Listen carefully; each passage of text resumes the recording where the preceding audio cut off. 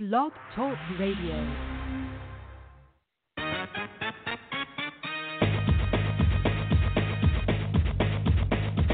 Boxing, boxing, boxing, boxing, boxing, boxing. You're tuned into Outsiders Boxing Podcast, where they only gonna give you the realest talking. Boxing, boxing. Boxing, boxing, boxing.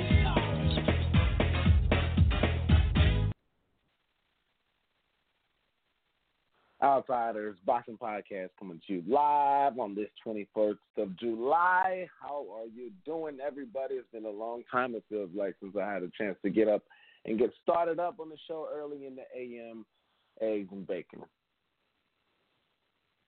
Still buffering a little bit from last night after what looked like a Manny Pacquiao I seen from 2007-ish, 2008-ish.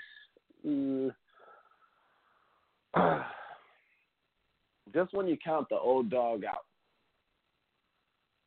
it brings back some old tricks to reminisce about some of the good times that Manny Pacquiao's had. We all know that I've had certain words for Keith Thurman.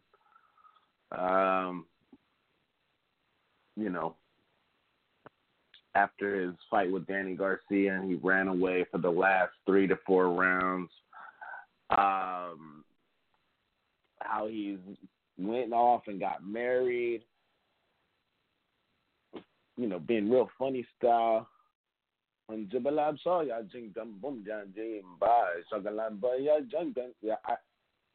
I've had some words for this guy, and I came on the show Wednesday saying that he's going to show Adrian Bronner and the likes of competition in the upper echelons of the welterweight division what a prime fighter should do to a 40-year-old man. And I was wrong. Dead ass wrong. Everyone knows that who's followed us from over at OTG how much of a Manny Pacquiao fan I've been over the years. And I counted the old dog out.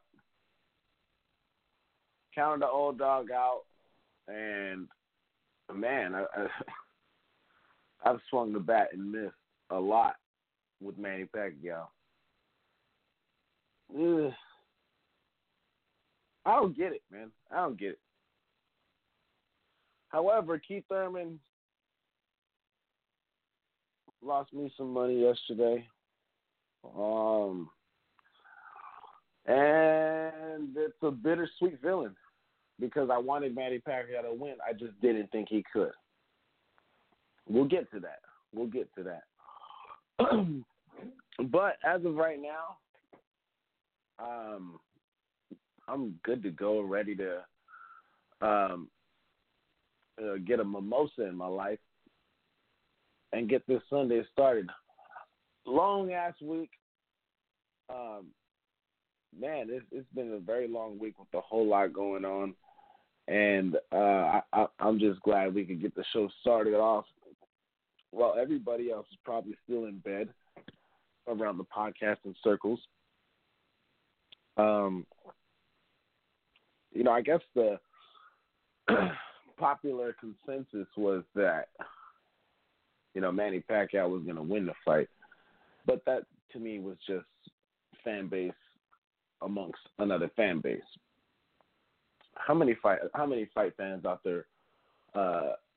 We all know about Keith Thurman as hardcore fans, but the casual fan base have no idea who this ponytail dude with a list is. Talked a whole lot of nonsense pre-fight. I thought that Keith Thurman seemed a little nervous, doing a lot of talking that we normally hadn't seen from Keith Thurman. Stupid game over, Pac-Man shirt. on Ring of Highlights was talking about fourth round knockout. Put some money on that for anybody in the betting base, but he got his ass flattened in the first. Crazy fight, and I want to start off with this one right here because I just didn't expect it. Didn't expect to see a 40-year-old man do to a prime, dangerous fighter like Keith Thurman what he did. I thought the fight was very close. In fact, you take away the knockdown in the first round, I thought it would have been a draw. But the knockdown was ultimately the deciding factor. And the judges that I thought was going to give it to Keith Thurman because of political correctness. And I don't want to call it corruption, but in boxing, we've seen Manny get jobbed before, a la Tim Bradley. We've seen Manny get jobbed before, a la Jeff Horn.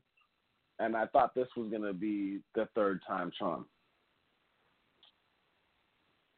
Hey, as long as you hit 3 for 10 in baseball, you go into the Hall of Fame. So I want to take it to my partners on the show and just see what's going on. It's been a few too long of shows since we got this whole thing kicked off with everybody. And I don't mean to be long-winded or anything like that, but, I feel very energized this morning and ready to get this show started off as I get ready to get this coffee up. I said the mimosa. I'll start with the coffee. But anyways, I'll start off by taking it to Houston, Texas, I believe. My man is always somewhere. Will is always moving around. I know he was just in Miami recently. And, let's take it to Houston, Texas, I believe, and see what's good with my man, my tag team partner, in which I hold gold with in the tag team division of podcasting for a very long time. Willa, from the southern portions of these United States. How you doing this morning, good sir? Oh, man, great morning out here. A little hot. It's getting hot out here in Houston, Texas. But, yeah, I'm back home. Feeling good. Had a great weekend of boxing, man. Ended off perfectly. Ended off exactly the way I called it. Like you said, not too many people. I mean, everybody was picking Manny Pacquiao as far as the fans. But when it came down to the boxing purists, the people that are following boxing, it was a 50-50 fight. Wednesday, I thought JP and I were going to ride together and pick Manny Pacquiao, but JP decided at the last minute he didn't like what he saw. He went ahead and picked Thurman with unanimous decision. So when it comes down to it, the only one on the show that called it correctly, and I called it exactly the right way, Manny Pacquiao by split decision. But when people say, like you said, you saw the Manny of old, we didn't see the Manny of old out there, really. What we saw is Keith Thurman isn't the real deal. And maybe he was the real deal at one time. It's the name one time. Maybe it's Keith one time. At one time he was the real deal, Thurman. But, since his layoffs, since his surgeries, since his marriage, he doesn't seem to be the same guy. Now, we saw him before the fight, which I've never seen before, hugging and kissing his wife, who is a beautiful woman. I've never really seen her up close and personal. I mean, not up close and personal, but I've never seen her just check her out. But she's a beautiful woman. I see why he's so infatuated with her. But, he's out there taking deep, long hugs and kisses 10 minutes before the fight. It didn't seem right. It didn't sit right with me. But Keith Thurman, shaking my head. Yeah, Keith Thurman, he looked, just to talk about the fight. So, Keith Thurman was winning in the first round, got knocked down, and it looks like he sort of stepped back a little bit. And he let Manny whoop his ass for for 4 to 5 out the first 6 rounds. Then he started whooping Manny's ass. He started beating Manny up. He started bullying him. He started hitting him with body shots. He started hitting him with that right hand, looping it a couple of times, hitting him with it straight. Keith Thurman looked like he was going to maybe pull off the win, right? Then he got hurt again to the body. Now, on Wednesday, I told Janelle that, this guy gets hurt to the body. Janelle told me it's no way Pacquiao's going to doesn't hurt him to the body because because Pacquiao doesn't punch to the body. I was like, all right, man, Manny Pacquiao's a pro. He's going to hurt him to the body. He hurt him to the body. Now, going into the last round, I had it a draw. I had it a tie. I know because of Manny with the knockdown, I had it 6-6, and Keith Thurman let Manny win that last round.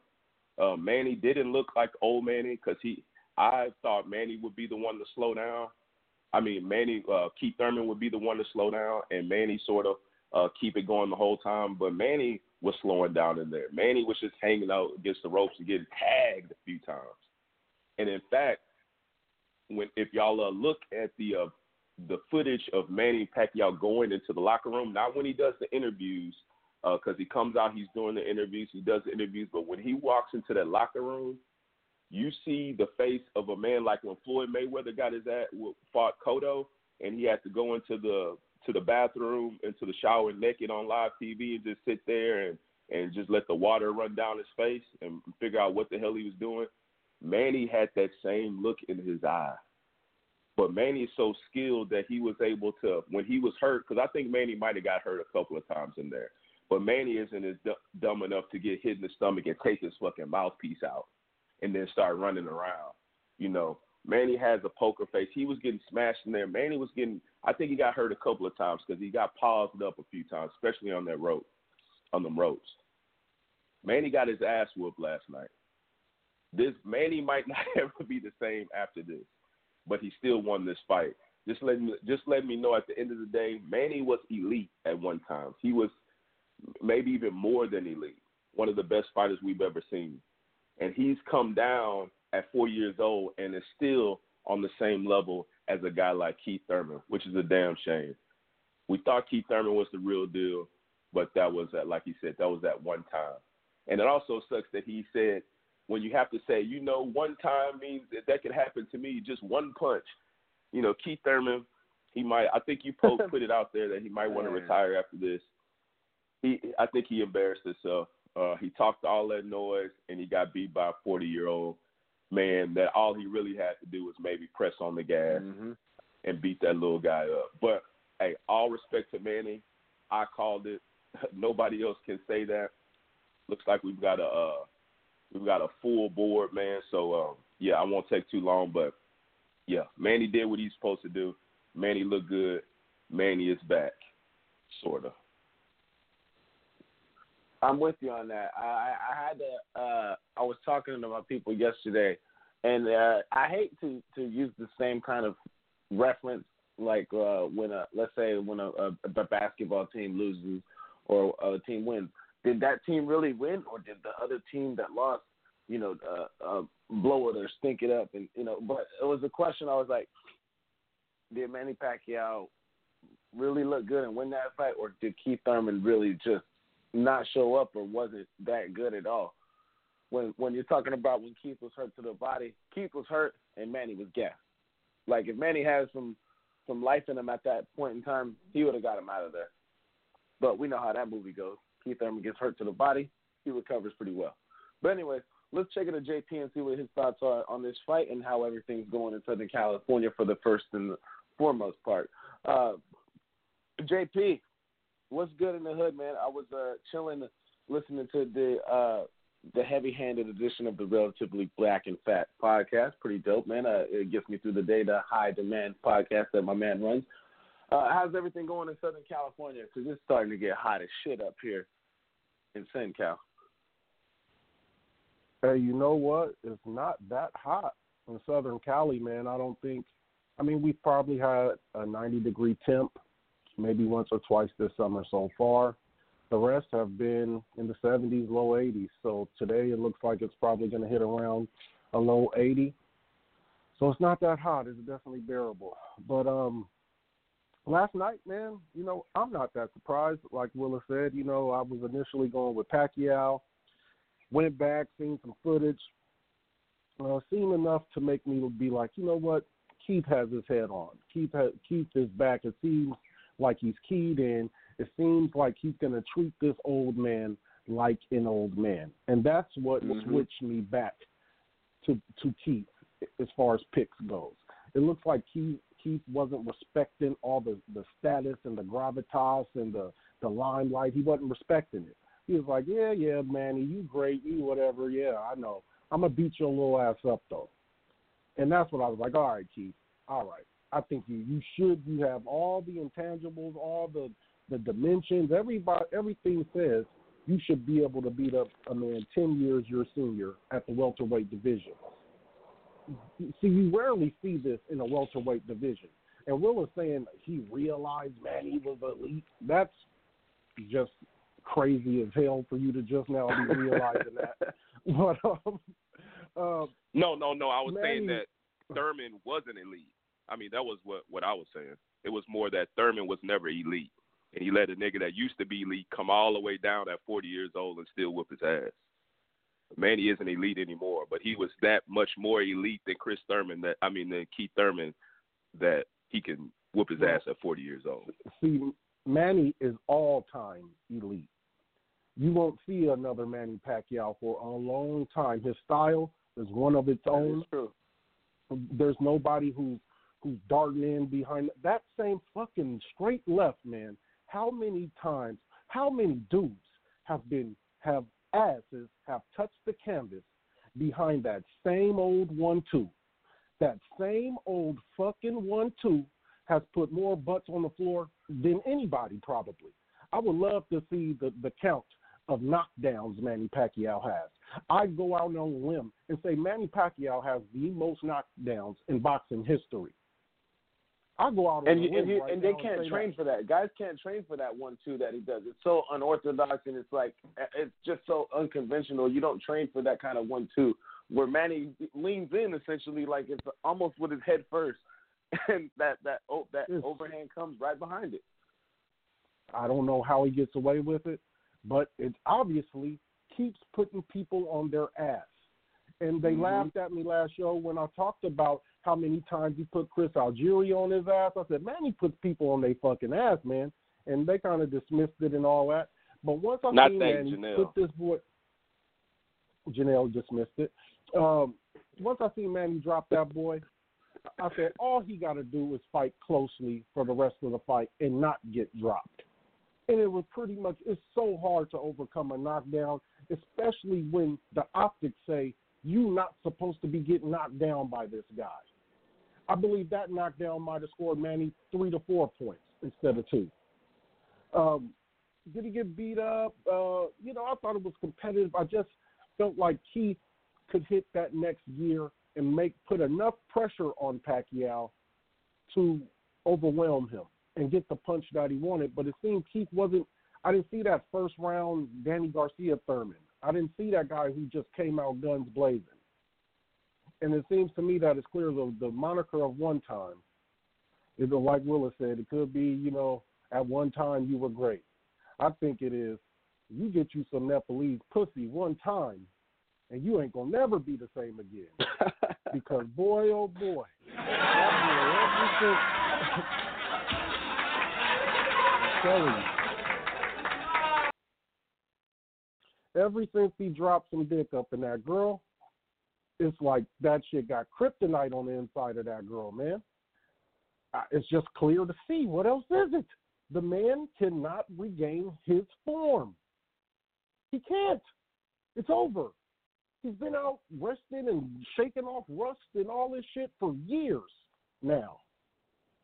It's not an injury anymore. He just ain't that guy. And I go back a few shows and said, look, it's a reason trainers make their fighters go away from their families before fights. You're not supposed to have sex before fights. I don't know if they still practice that. But it's the reason for all this. And most times, if a guy's not already married and he's, become already a champion younger. You need to do this shit younger. You don't want to be 30 catching real feelings and getting that fire and at the lead, because obviously that man ain't going to return to form, man. And I know it almost sounds childish to point it at a woman, but it's clear that's what it is. And I ain't going to hold things up too long. I'm going to say, now you hear all these talks. I've been talking about where this win would put Manny amongst the, Mount Rushmore. Manny done damn near made Mount Rushmore status. Now you got Max out here talking about this puts him all time 5 through 10. So he's way above Mayweather. This gets him he's fighting for spots right now with Sugar Ray. Who's greater, him or Sugar Ray? Him or Pernell? Him or you got to rank him above Pernell at this point. Above Duran at this point. So this guy is right outside the top 5 if you let Max Kellerman tell it. And I like Max. So Manny Pacquiao. Before he went into the last greatest night. Fighter of our time. Of our time, for sure, our time, no question about it. And the biggest beauty of this all. Oh, you know who was the happiest last night? Somebody take a guess who's the happiest person in the world last night. Skip Bayless. The richest. Well, that's one. Skip's definitely happy. Who you got, Willa? The richest guy of our time. Exactly. Ding, ding, ding, ding, ding. Floyd was over there yeah, I don't got to go chase down Khabib. I don't got to go fight somebody in Asia. Manny has put himself back on the status to where this fight is once again a $3 million pay-per-view buy. So Manny, you guys, he just made himself another $50 to $60, $70 million check. Floyd made another $100 million, and we're all going to be up to see that. So Floyd, he was great. He was elated last night. Next person, y'all. Yeah, as soon as I seen Floyd there, and I mean, we've seen him at Manny's previous fight and whatever with Bronner and all that, but the skeptical eyebrow was raised, definitely. But we'll go down the line and see how everybody's got it going. I believe Willa said we got Ernesto and JP and Janelle with us, so let's swing it on down. Willa, we're taking it to Ernesto first, and then Janelle. No, Ernesto just shout out. So we got Janelle and then Juan Carlos. Juan Carlos, that guy who said that Keith Thurman's going to get knocked out. Can't wait to talk to him. All right, let's take it to Janelle first, and we'll go to JC, my guy. Janelle, remember, Janelle said there was no way. Let's just because Janelle's going to come on. He knows the most at boxing. All this and that. There was no way Keith Thurman was getting knocked down. There was no way he was losing, and there was no way he was getting hurt to the stomach. There's no way Keith Thurman was getting hurt to the stomach. Let's take it there. Let's take it there. Willa got them receipts. Janelle, what's good, man? Willa's out here shooting for the head, bro. How you doing, man? Well, what's wrong with the prediction? As far as, he was hurt to the body. We all know Thurman's very soft in the body. I think that's the reason, why we saw last night why he avoided Errol Spence, because Errol Spence is a brutal body puncher, and he never forgets to go to the body. So that's part of the reason why Thurman never wanted that fight. As far as the knockdown, I think it was a flash knockdown, because, Pacquiao, he moves his feet with his hands when he's coming in, and that's, very – and plus he's very unorthodox. So it was Thurman backed up with his hands down. I think it just caught him off guard, and his feet kind of was, not in the fighting position, but in the square up position when he got caught. So I don't think it was the power itself that put him down. But nevertheless, Pacquiao did hurt him in that fight a few times, not just the body shot, but that round that where he busted his nose. When he went back and he wobbled back. So actually, he was hurt twice in that fight. Could have been more times, but those two definitely showed. Pacquiao was really good at doing the poker face. Thurman. And when he gets hurt, he shows you that he's hurt. I think Pacquiao was hurt a few times in that fight also, but he never showed he was hurt. He's not since Trinidad, we haven't seen a guy who actually hide how hurt he is. not since Trinidad I could think of. I mean, might could be some fighters in between, but not since Tito, or would haven't been a fighter that, except when Tito got hurt by Hopkins. That was the only time Tito actually showed that he was hurt. It was against Hopkins. But all the other fights was he admitted to being hurt by David Reed and a few other fights, but it didn't look like he was hurt, but he admitted to being hurt. You know what I mean? That's a really good tool to have because, you know what I mean? But nevertheless, like I said it before that if he wins, I'll give him his props. But on the same note, it still has some things to do with what I said because we all know Thurman looked terrible. No, listen. I give Pacquiao his props, and I'm giving him his props. But on the same note, it goes back to what I said about how, like, he looked rusty as hell his last fight, and Freddie Roach said he looked rusty. His timing was completely off. That long layoff of back-to-back surgeries, that had something to do with it. That had a lot to do with it. Thurman, he looked terrible his last fight. I still thought he would be good enough to beat Pacquiao on point. I was wrong. But that power Thurman, I didn't see it his last fight or this fight. I didn't see that powerful punching guy that had Porter, had guys like Porter and Danny Garcia in trouble. And before. I didn't see that one. I didn't see those power shots. I just didn't see it.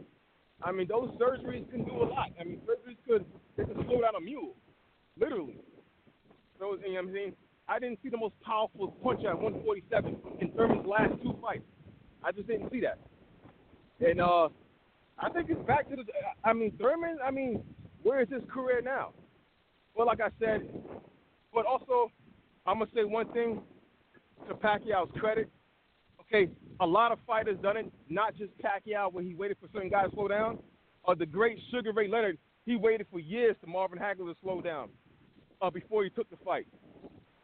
You know what I'm saying? He waited for a very long time for Hagler to slow down. Uh-oh. It's okay, Pacquiao, a very long time for Hagler to slow down before he took the fight.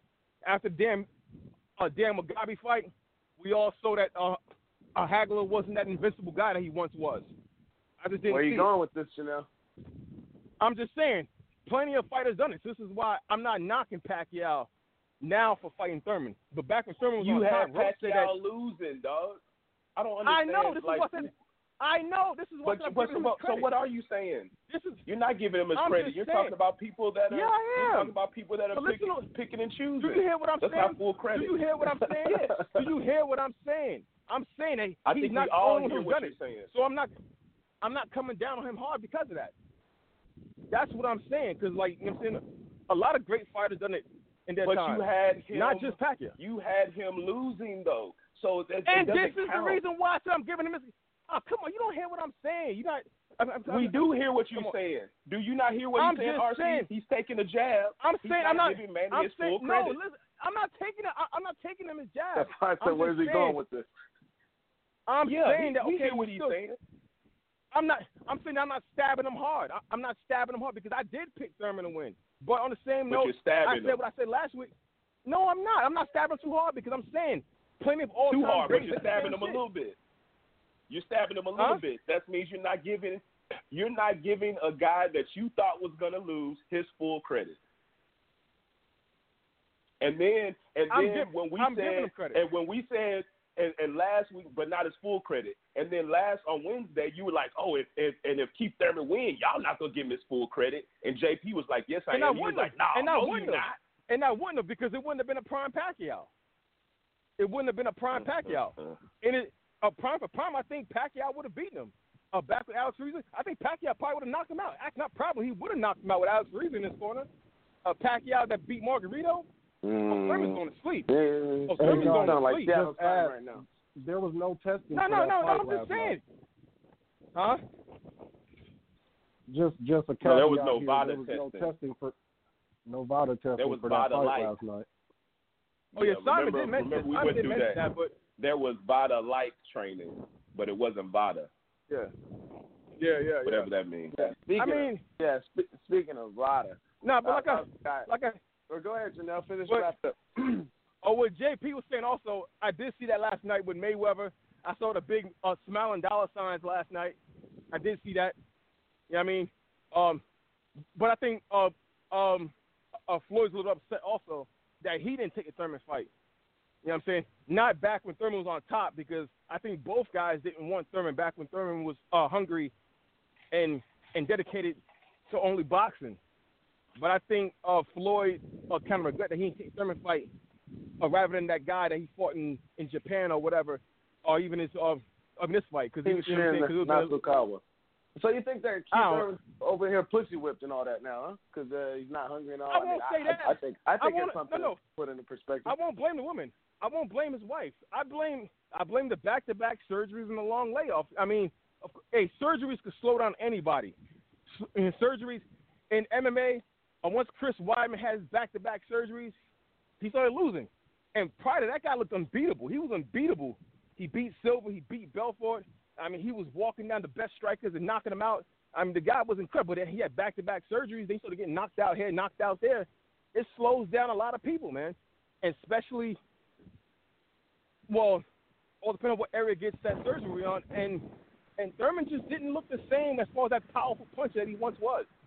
I didn't see this last fight either. So I won't put it on the woman.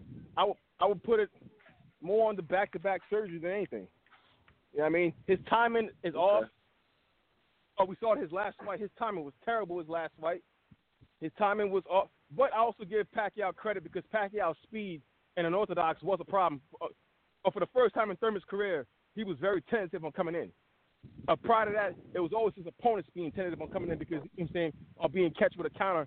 If you come with a body shot, he's doing an overhand right or a right-hand shot, which is going to catch you. And guys are always tentative. But this time, it was Thurman that was being tentative, and that was the first time I could name. Them bright lights, as we like to call them. He was no. I won't even call no. It's not even that. It's not the bright lights. It's not the big stage. It was Pacquiao's speed. I'm giving credit to that speed and his unorthodox because,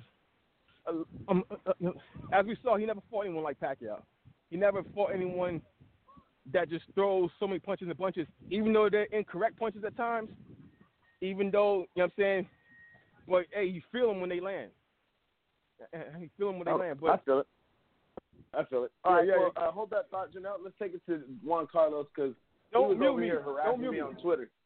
He was harassing me on Twitter. Well, mute yourself if you ain't talking. We all know the rules around here. But he was harassing me on Twitter saying that Keith Thurman's a clown. He's going to get knocked out. And I was telling him, you can't just call people clowns, man. Like, it's funny to me. I was laughing. But anyways, let's take it to Juan Carlos and see what's popping with my man out there. I know he was pretty happy with the results of this fight because, the clown got dumped in the dumpster at the circus, essentially. Juan Carlos, what's good, man? How you doing? Hey, what's going on, man? Just hearing a lot of crazy shit going on the show today. Mm-hmm. So, yeah. So, there's a lot to unpack with this fight, right? So, one of the main things Tell me about it. Was on my mind. What I was talking about is the credit or not credit for the win for Pacquiao. And I think the big asterisk on that one is the VADA testing. So, the Nevada State Athletic Commission did the testing on this fight. The Nevada State Athletic Commission did the testing. Now, that's just a straight bullshit. Everybody knows that. You know what I'm saying? They didn't do a drug test like right before and after the fight. That's it. No early testing, nothing like that. And speaking of, I was on Twitter the other day, and I had this nice little back and forth between Memo Heredia. Because I follow him, man, and he be saying some wild shit. Nah, but he was all talking about, he brought up microdosing and how big it is. And microdosing is huge, and I would not be surprised. Yeah. I'm going to say like 99%. Because Pacquiao looked like a different fighter than we've seen in his recent fights. So I don't think Pacquiao should get that much credit. Well, the thing was, he was throwing more punches than I've seen him throw in recent days, in recent fights. You know what I'm saying? He was throwing more. He was more active during the beginning of the round. Then he started to, tire out. But he looked sharper. He looked quicker. He looked like he had more energy. And that was a big difference that I saw.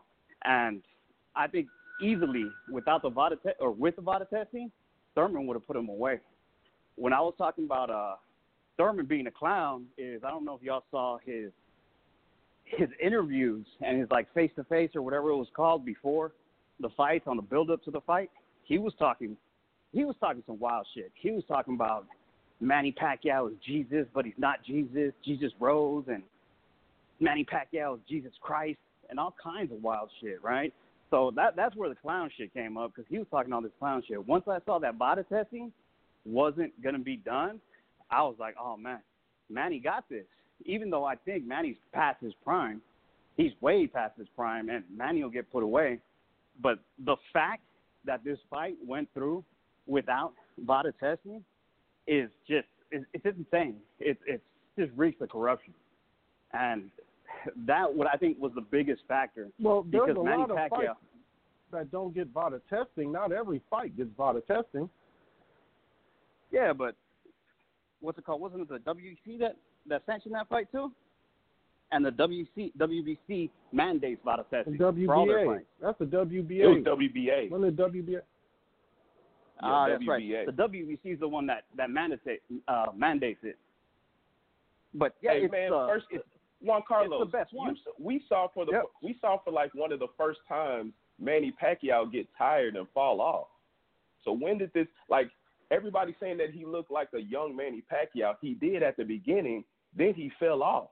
And that's not the Manny Pacquiao that we're used to seeing. We're not used to seeing a guy just fall up. Juan Carlos. No. I mean, I don't think he looked sharp for the beginning. He hadn't looked like the old Manny Pacquiao in a long time. VADA testing, he did not look like the old Manny Pacquiao, but the old Manny he's Pacquiao, over the hill. He's 40. Well, that's what I'm saying. He looked like it for the first half. Right. So I mean, his fight, yeah. One of the other big things. One of the other big things that I saw was the diminished reflexes for Manny Pacquiao, because he was eating those straight right hands like all night. That was real bad. Did. So that straight right hand, he was eating it all night. I thought at one point that Thurman had a chance to actually come back and put him away, because it was looking rough for a while, because it looked like his reflex, he just wasn't moving his head. He wasn't seeing it. He wasn't reacting, because Keith Thurman was throwing that right hand from the hip from a long way out, and Pacquiao was just sitting there eating them. So good on Pacquiao, but the main thing is that VADA testing. Without that VADA testing, Manny Pacquiao goes into the ring and looks like a 40-year-old man, because he looked like maybe a 35, 36-year-old man. That's a difference. Let me get this straight, man. Let me get this straight.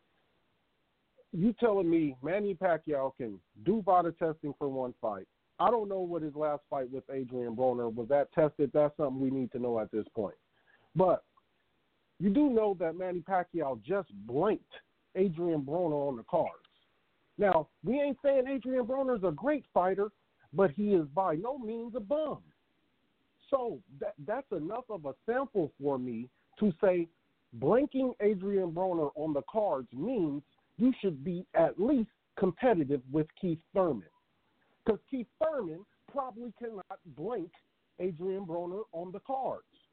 So I'm going back to that saying, you think if Manny tested in his last fight, then 6 months later he just does some dosing, and he just can become a super fighter. And I don't think it quite works like that. I don't think the gains you get in that amount of time, I mean, I'm sure there's some, but we've seen Manny get tired. We didn't see nearly the output of punches. So I don't know, Juan Carlos. It sounds like you probably a old Juan Marquez fan or something, and you hold no bitter feelings to me. No, so the big thing is Adrian Broner he had his moment, and he was way done, right? And what's Adrian Broner's biggest weakness when he gets in the ring? Getting punched, right? When he gets punched and he starts getting pressure applied to him, what does he do? He freezes up, just like he did in that Pacquiao fight. So who's the best type of opponent? What's Manny Pacquiao's strength? Throwing punches and bunches, and pressure, right? So those two things, those styles were perfect for each other, because Manny Pacquiao was perfect for Adrian Broner, because all Manny Pacquiao did was in that fight when he had to, would just throw a bunch of punches. Once he connected some, Broner just stood in there, didn't engage back, and just stood there with his hands up like a rod getting tagged. That's what happened in that fight. And Adrian Broner is not relevant in the division anymore.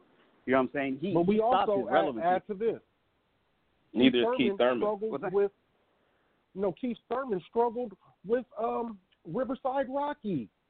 So when I took them two equations, I said, damn, Pacquiao blanked Broner and Keith struggled with Riverside Rocky. Who's better? It's not drugs.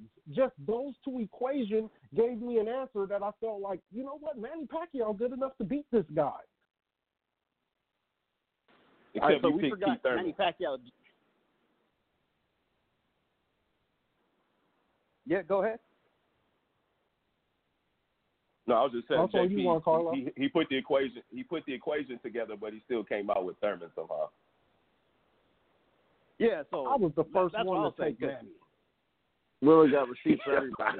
So Manny Pacquiao was a betting favorite, right? Vegas had a reason, and aside from part of that being that so many Filipinos love to bet on Manny Pacquiao, kind of skews the odds a bit. But the fact remains, I think the big swinger was that testing, and I don't understand how so many boxing fans, like dudes who know about boxing, follow boxing a lot, can think drug testing is like not a big thing at the top level, especially with these top level fighters. That's what I don't understand. Thurman, he has never been in those big money, top level status fights at the point that like Manny Pacquiao has. Manny Pacquiao, everybody knows his history on allegations and things like that with the Floyd fight, with blood tasting, blood doping, and all that stuff. So the fact that that's not taken into consideration, I think is just naive when we're talking about the biggest level. Like we wanna believe that it doesn't have a big factor, but it really does, and it shows because Manny Pacquiao looked different. He looked a lot different to me in that fight because he looked younger. He didn't look young like a young Pacquiao, but there's a reason everyone's saying it's like, oh man, he's back. He's back. He turned back the clock. I don't know. You should probably think about it when someone keeps on saying, hey, turn back the clock. What does turn back the clock? Some of that good performance-enhancing drugs, some of those PEDs. That's what makes fighters turn back that clock. Because Manny Pacquiao's clock is about to expire. You know what I'm saying? It's getting close to the end. It was at the end. I believe he's been done. But this fight was going to expose him. The big thing he did was he picked a fighter, he picked an opponent that was coming off injuries and a layoff. He picked a opponent that was just fucking on some clown shit. And he put in there, his team negotiated that there was going to be Nevada State Athletic Commission drug testing, which, man, I could probably drug test better than that. So these are all factors that I don't understand how drug testing, especially on the top level of boxing, is still ignored, and we're acting like it doesn't make a difference. There's a reason that so many athletes take these drugs, right? There's a reason that so many at the top in so many different sports take these things, right? And the reason is because they really help. They make a big difference. So it's not going to make that big of a difference in skill, but it's going to make a difference in performance, and athleticism and those things, endurance, things like that, speed, all those things. So that's what I wanted to throw in there, is that one of the big factors can't be ignored. You know what I'm saying? If we're just going to say, oh, no, let's not worry about that, I think that's kind of being a little bit naive to that fact. Hey, let me add a factor to it, guys. Go ahead, Can I add one factor, RC? Yeah, handle it. Like something that's really prevalent in, like, say, the rap game, is that rappers age like bread. And I think that translates over a lot of things we talk about. So aging like, and I call this greatness fatigue. We have greatness fatigue. And I'll start that by saying Manny, our perception of Manny is really skewed. The downfall of Manny started, of course, with Juan Manuel Marquez putting him to sleep. But if you take that fight and you really just forget about the ending, Manny was rearranging JMM's face. He retired that, man. He ain't never going to box again. But Manny was, I remember seeing that before that happened in the 6th round. And Juan Marquez will say it himself. That shit came down from God. Juan Manuel had 3 fights to land that punch. And he probably landed that punch 100 times over and never had that same outcome, what happened to Manny that night. And if we're talking about being on juice, that's a whole nother story. That's a whole nother story for that night. But he put him down. But that happened, and it was just a blank knockout. It stopped everything. But if not for that happening, Manny might have killed that boy that night. Okay, fast forward, Manny fights Mayweather. Dull-ass fight, not a lot of contact, Mayweather wins. We were ready to be done with the both of them at that point. In our head, I think Boxing Society said, Manny's done, go drift off into the icon status, be done. But Manny wasn't ready to be done. Then Manny had a war with Jeff Horn that I feel he won. But in retrospect, people said, look what Terrence Crawford did to him. He was a bum. It was Jeff Horn. And Manny took an L. But in between that run, Manny had been kicked some good asses. And, Adrian Broner, and I can't think of everyone off the top of my head, but he done kicked some asses. So aside from Mayweather, the fucking right hand from God in Marquez, this guy, to me, our perception of him, his drop-off has been skewed by 2 incidents, one being a non-contact fight with Mayweather and a right hand while he was rearranging a guy's face. On to the greatness fatigue, like say right now a guy that's up for greatness fatigue we're not going to want to see anymore is Drake. Like, I think we're about ready to be done with Drake. Not for the lack of good music. It's just, you've been great for a while, we're done with you. It happened to 50 Cent, Snoop Dogg, Ja Rule, just so long. Tom Brady, in the football doesn't seem to happen as much. But we're done with LeBron. We're done. You know what I mean? So I think that happened to Manny Pacquiao. I call it greatness fatigue. And we were ready to be done with him when it seemed like that book, his story should have closed. Manny just didn't leave the story closed. That's my little rant. So JP, so let me just go with what you're saying about this rap, how you're using rap to show, greatness fatigue. Manny Pacquiao, if I had to compare to a rapper, I think he would be E40, right? E40, you say greatness fatigue. E40 is big time Bay Area, right? E40 is like 45 years old. He's still dropping double discs, 4 albums at a time. He's featuring everything, right? And I know he ain't made $1 off outside the Bay Area. Oh no, he's made plenty of dollars. He got all kinds of different ventures and shit like that. And why? He never got and why? Because from me. Go ahead. So he has all these fans, from where he's from, and then California and the West Coast is large enough to support his fan base and make that man. That dude, he's making money. I have no doubt that he's doing his thing. You know what I'm saying? And that's just like Manny Pacquiao. That's a fact. Manny Pacquiao has the same thing. He has all the Philippines behind him. He has all these Pacific Islanders. He has this whole country behind him.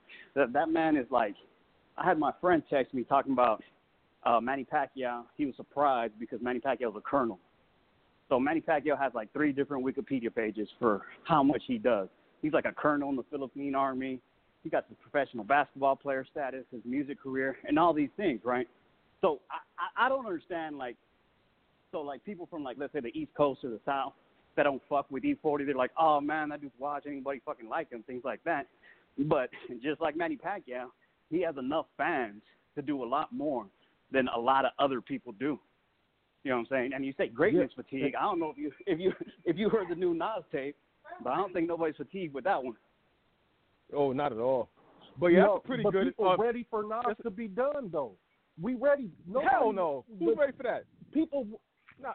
People don't want to hear Jay-Z no more. Dog, we don't want to hear Jay-Z no more. These niggas. So why does he still go platinum? Why does he still go platinum?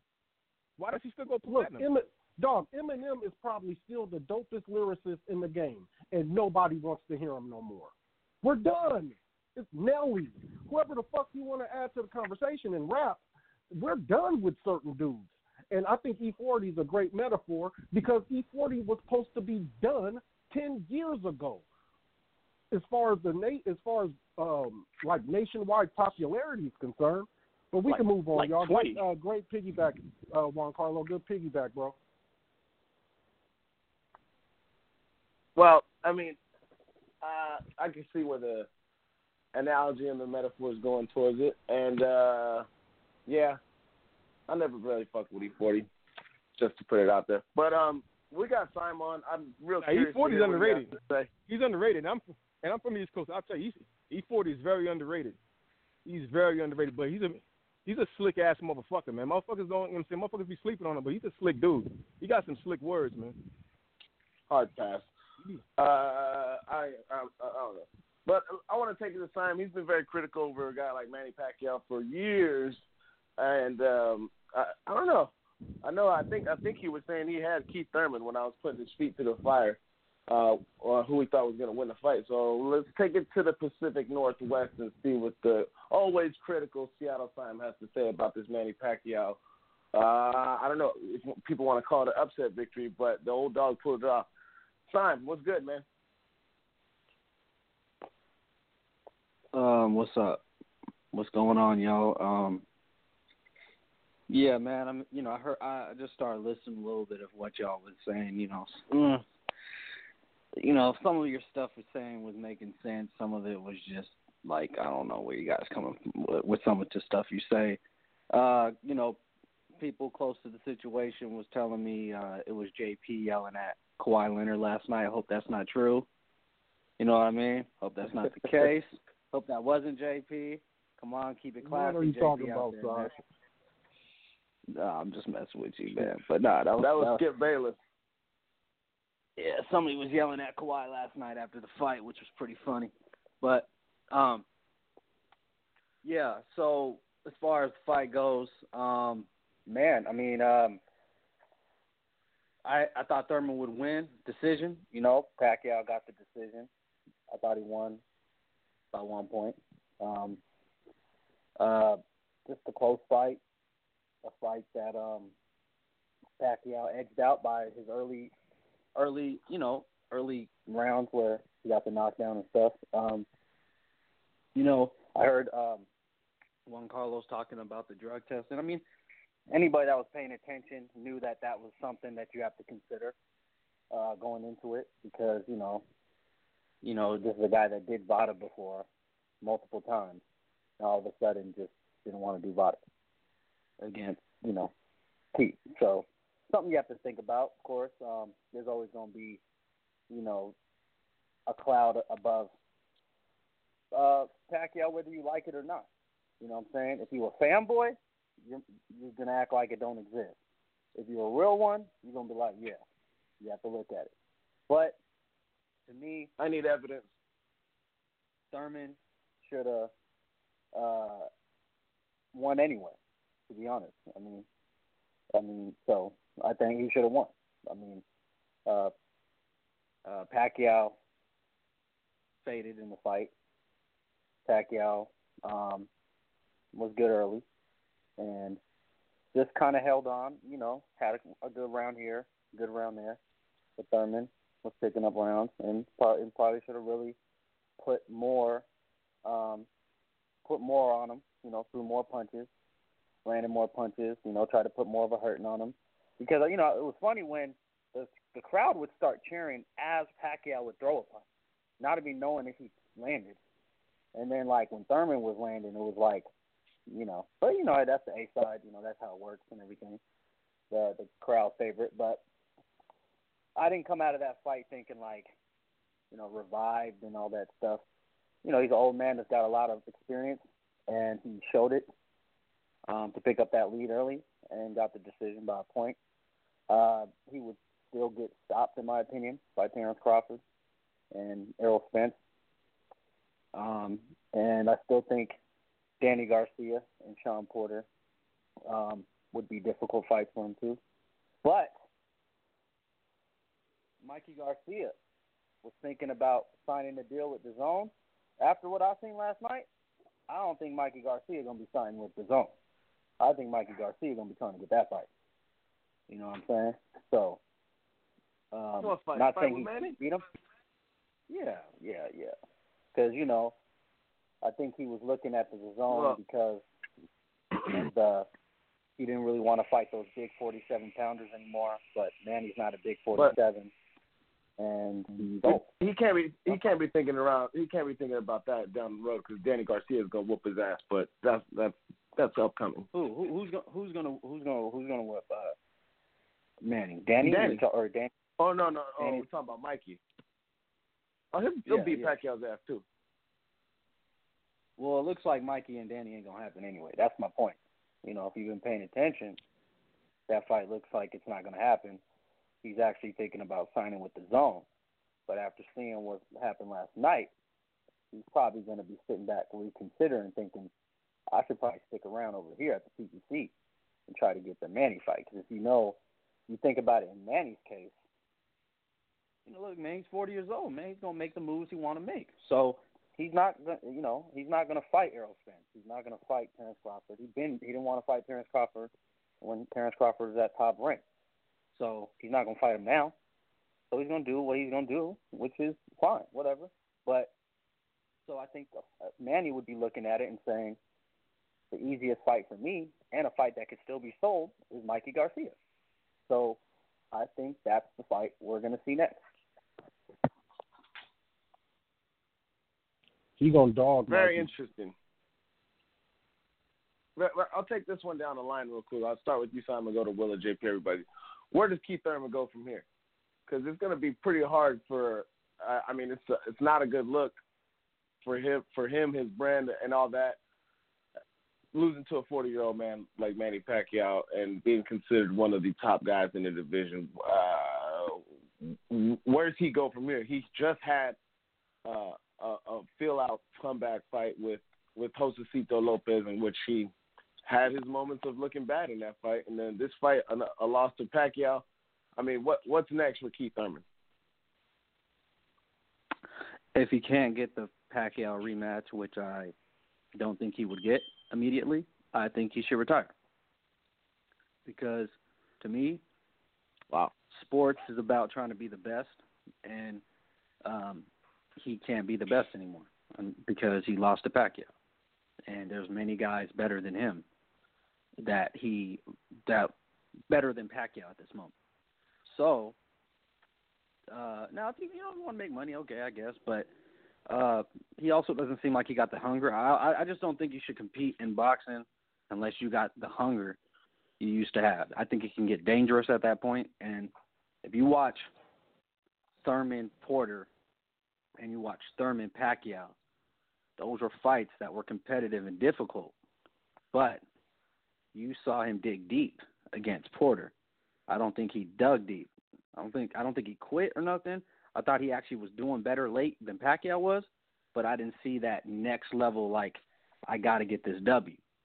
And to me, at that point, there's no reason to keep going, because if you get in there with the wrong one that can really, really put a hurting on you for the whole fight, it can get dangerous for you. Because Pacquiao was good early, but I thought he took, this lot came off, his after about the fifth round or something, you kind of saw like, a big dip going on. But so that would be my opinion. If you can't get the rematch, just retire. Sheesh. Okay. Well, Simon's over here saying maybe a possible retirement if he can't get a rematch. What do you think is next for Keith Thurman? Is it time for him to ride off into the sunset and go back with his girl and all that? Nah, man. I wouldn't say time for him to retire. I got to keep in mind, man, this is how guys pay their bills and shit. You can't just say the guy's done after one fight. This is how guys pay their bills and shit.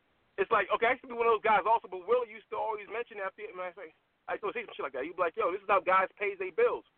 And so you can't tell a guy to retire after one loss or whatever. I'm not saying that Thurman's not done. He can still beat some credible guys out there and make some good money for himself and pay his bills and shit. You know what I mean? So it's like, come on, one fight is not over. I don't know why boxing does this. Boxing is the only sport that does it. After one loss, in MMA, if a guy's 29-1, shit, they're an all-time great. You know what I mean? Motherfuckers, motherfuckers lose. You know what I'm saying? It's like boxing, you're not allowed to lose. That's just ridiculous. How boxing is not allowed to lose. Don't put words in my mouth, my man. Here we go. Same thing. I said the same thing about I thought you just said. Portland. I thought you just said. I just said the same. You just said it's only in boxing. You just said no. Relax, and let me explain you what's going on here. I said the same thing. 29 and 1 guy should retire. I just listen, bro. Are you gonna just keep repeating the same thing and rinse, repeat? Let's relax. When the Portland Trail Blazers and the Houston Rockets lost to Golden State this year, I said the same thing. I said James Harden, Chris Paul, Damian Lillard, and C.J. McCollum should just retire. Because to me, it ain't about just. To me, it's about being the best, and that proved to me you will never be the best. Yeah, man. Yeah, you nuts, so that's man. My Come opinion. on, we can't compare team sport. I think that team should split up and find different pieces, but not these guys retiring. These guys got a lot of good years left in them, man. Man, I can say whatever I want, never brother. had a John Stockton, a Karl Malone, a Charles Barkley. They should all just quit. Yep. Exactly. It's about being the best, man. Come on. Nah, they got boy. And Karl Malone, Gary Payton, didn't they go Lakers, and they made the finals? I mean, and no, they still have some good years left in them. Come on, you can't say after one loss these guys should retire. That's ridiculous, man. I didn't. Who said one loss? Do you not understand what I'm saying? I'm gonna say it one more time. I'm not gonna say it again because I don't have to explain myself to nobody. I said very simply, when certain things happen in sports, it proves to me you can never be the best. When Keith Thurman lost to Pacquiao, it proved to me he'll never be the best. So there's no point in. And now, if you need money, I said earlier, you need money, keep going. I'm just saying, the way I look at it, that proved to me you'll never be the best. And he's said in the past he wanted to be unified champion, undisputed, all that. That proved to me you can't be the best, so why stick around? Now, if you need the money, stick around. But if not, I would. Hey, look, styles make fights, man. You see, look, in MMA, for instance, okay, John Jones, now he beat guys, but guys' careers wasn't done. Guys still can't.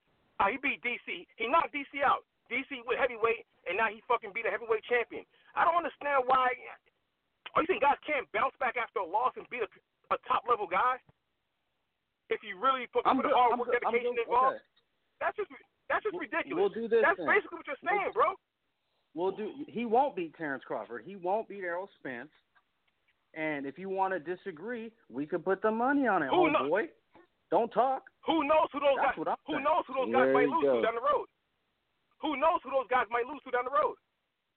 Yeah, but they haven't. I'm talking about at the moment, dogs. We know. We know one thing. Did lose. Guys didn't see Roy Jones getting knocked out by Tarver.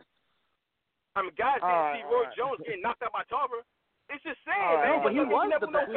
No, you're trying to compare a guy that was the best. Gentlemen. He will never become the best. That's my point. Roy Jones was the best and lost. What are we not get talking that? about here? He don't seem. It's like he don't know how to comprehend what I'm saying.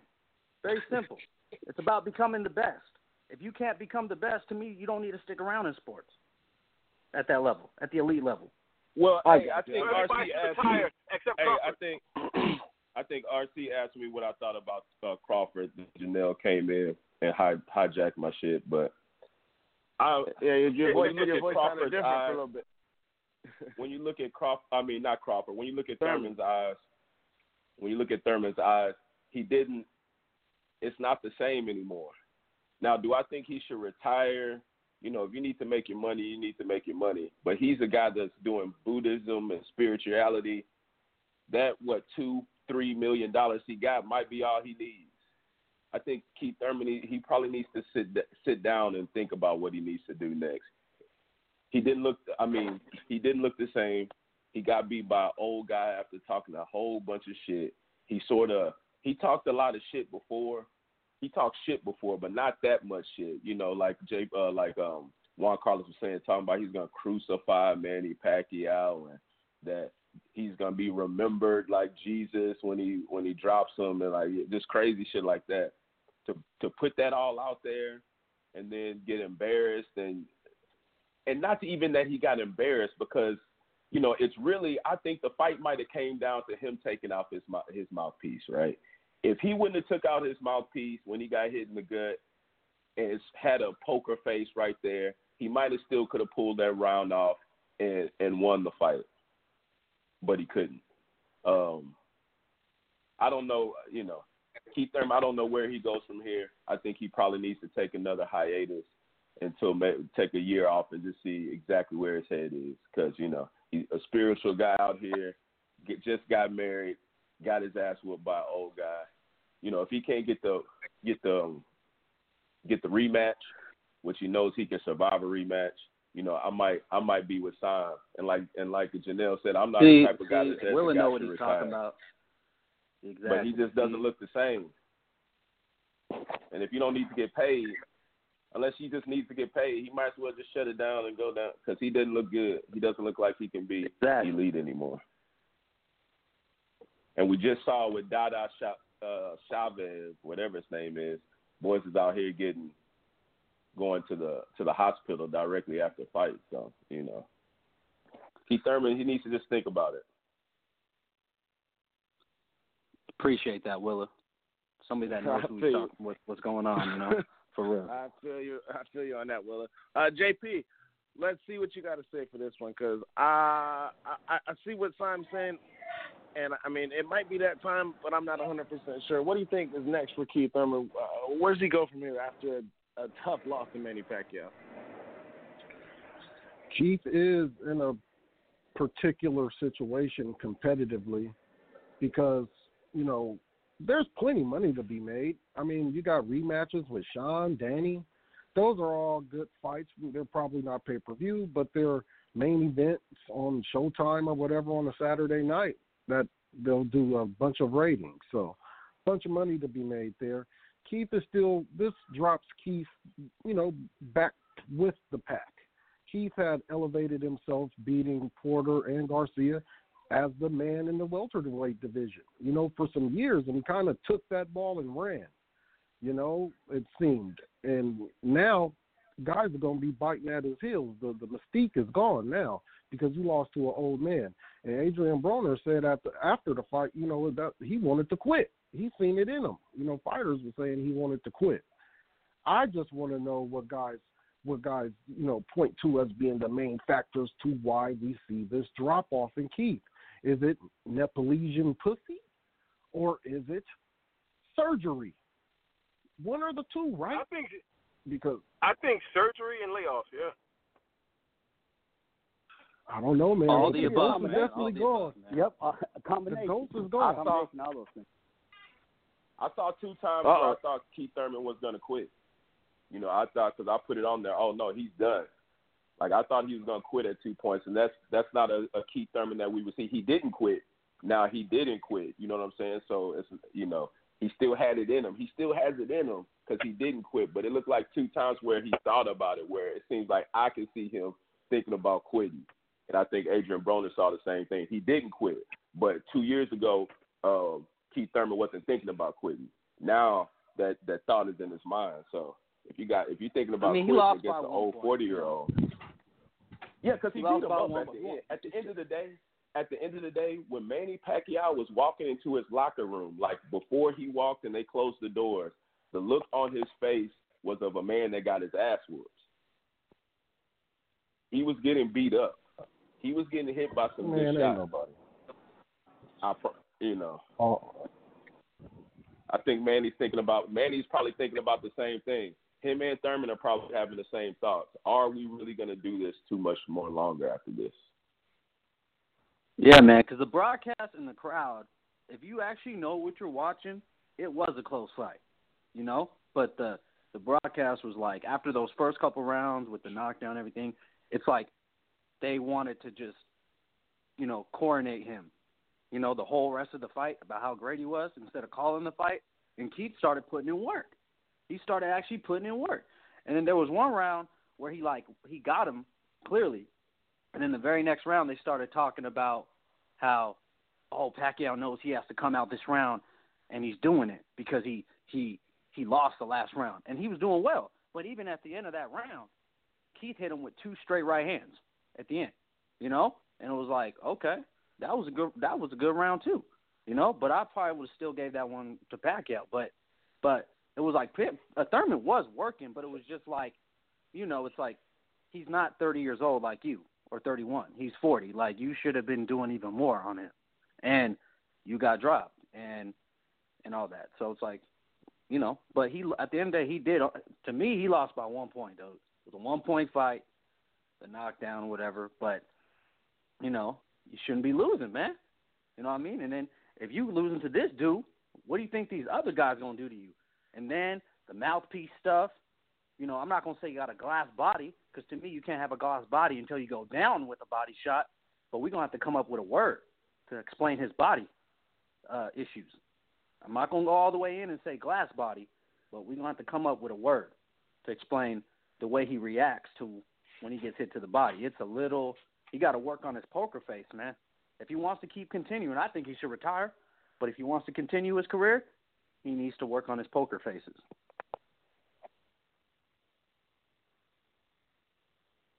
Yeah, it's the same old story we've seen plenty of times with the body shots to Keith Thurman. But yeah, he hasn't got ended by it. So, kink in the armor, I guess, so to speak. But he's still persevering, I guess, if you want to call it that. Answer the question, RC. So, do you think let's go around because Janelle thinks I'm talking crazy. Ask everybody. Do you think he should retire? Do you guys think I'm tripping when I say he needs to retire? Sound like Will is on my side? What does everybody else think? No. I think he should think about retirement. Think about it.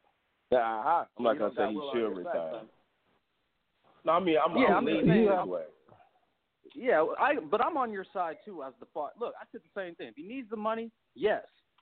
You know, fight. I get, you know, you got to pay your bills. I'm saying if everything is cool with his money, investments and all this stuff and all that, and he can step away and be fine financially, I think he should retire. That's what I think. Yeah, man, he's got his old girl over there at the weddings and shit. You know, he had to pay for elephants and all that weird shit. You know, he probably took a pretty good dent in his bank account for that. You know, all that gold shit and all that. I don't think he should retire. I think he can't retire until he gives Danny Garcia that get back. That's just me. I just think it's the love, man. The love that took the savage out of him. Period. The savage is gone, and it's love. Mm-hmm. And that's not elementary or childish to say, but love takes savage out of people. It's actually what love is supposed to do. And for Keith, it's Keith didn't have that. Look at Mayweather. Mayweather ain't loved a hole in his life. Look at Pacquiao. He don't look really. Him and Jinky probably got an arrangement. You know, these ain't regular dudes. And to be at the top of this thing, man, you can't be coming home to do homework and being in love with people. And, you know, look at Oscar De La Hoya. Did it look like his shit is normal? Look at Cotto. Does it look like his situation is normal? You know, you can't be normal for this. You Cotto on all kinds of, so you can't really be normal for this, I don't believe. And Keith got too normal in the prime of his career. Yo, JP, man, I forgot about that you had said it earlier. And that it's just like this old way of thinking. So now modern athletes, they last longer, right? We're seeing more over 30 athletes, where before we saw, you know, as soon as somebody hit 30, it's like, oh, man, they about done, right? So we're seeing more athletes, right?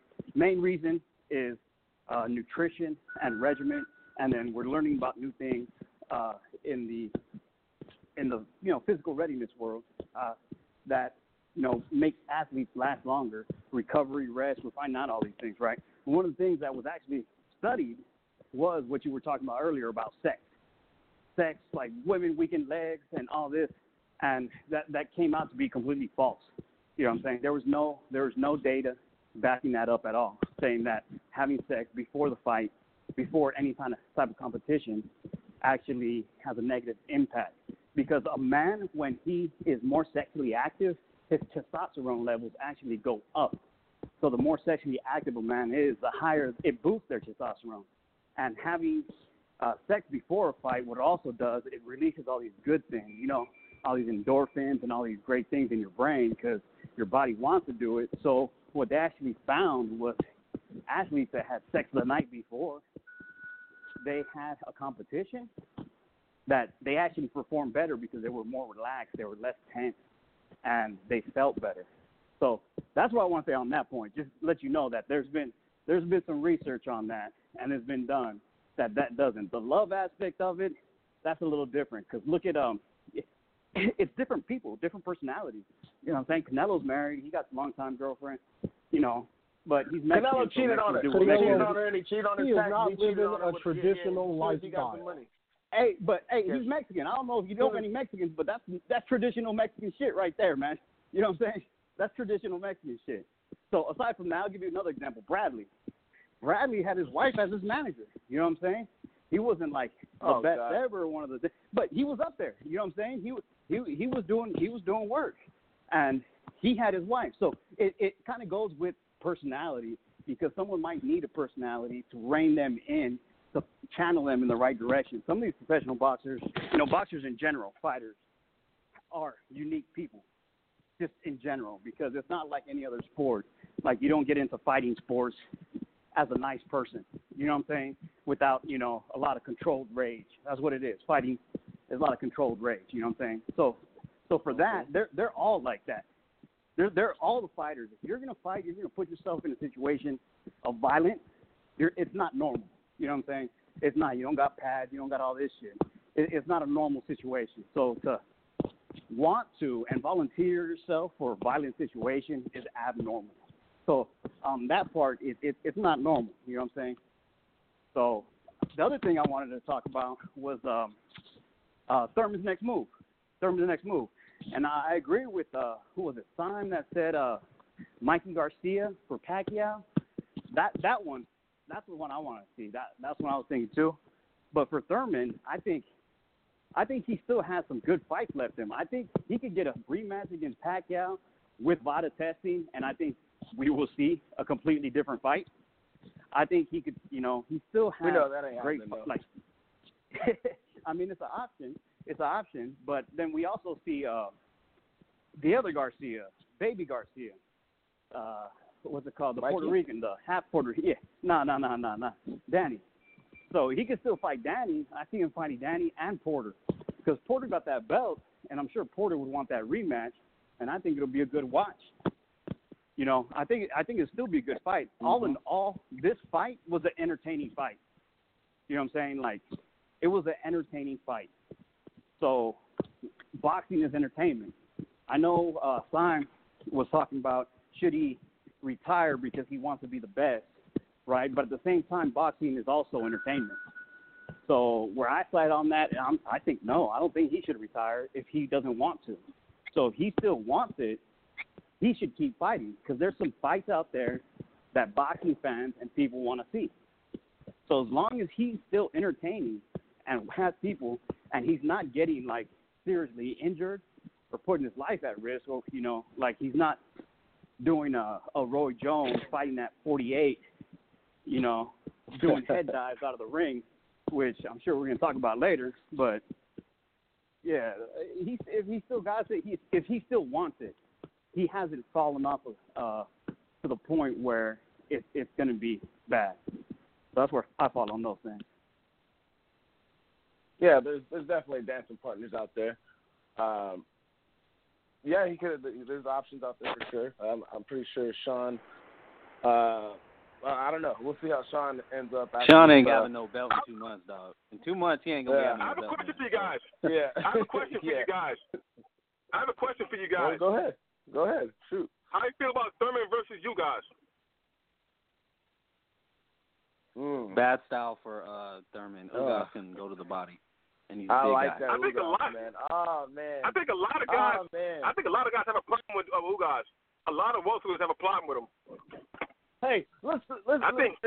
Thank you, Janelle. Let's segue to this one since we pretty much talked about that Thurman Pacquiao, the shit out of it, and we'll start talking down about some of these other fights that had happened.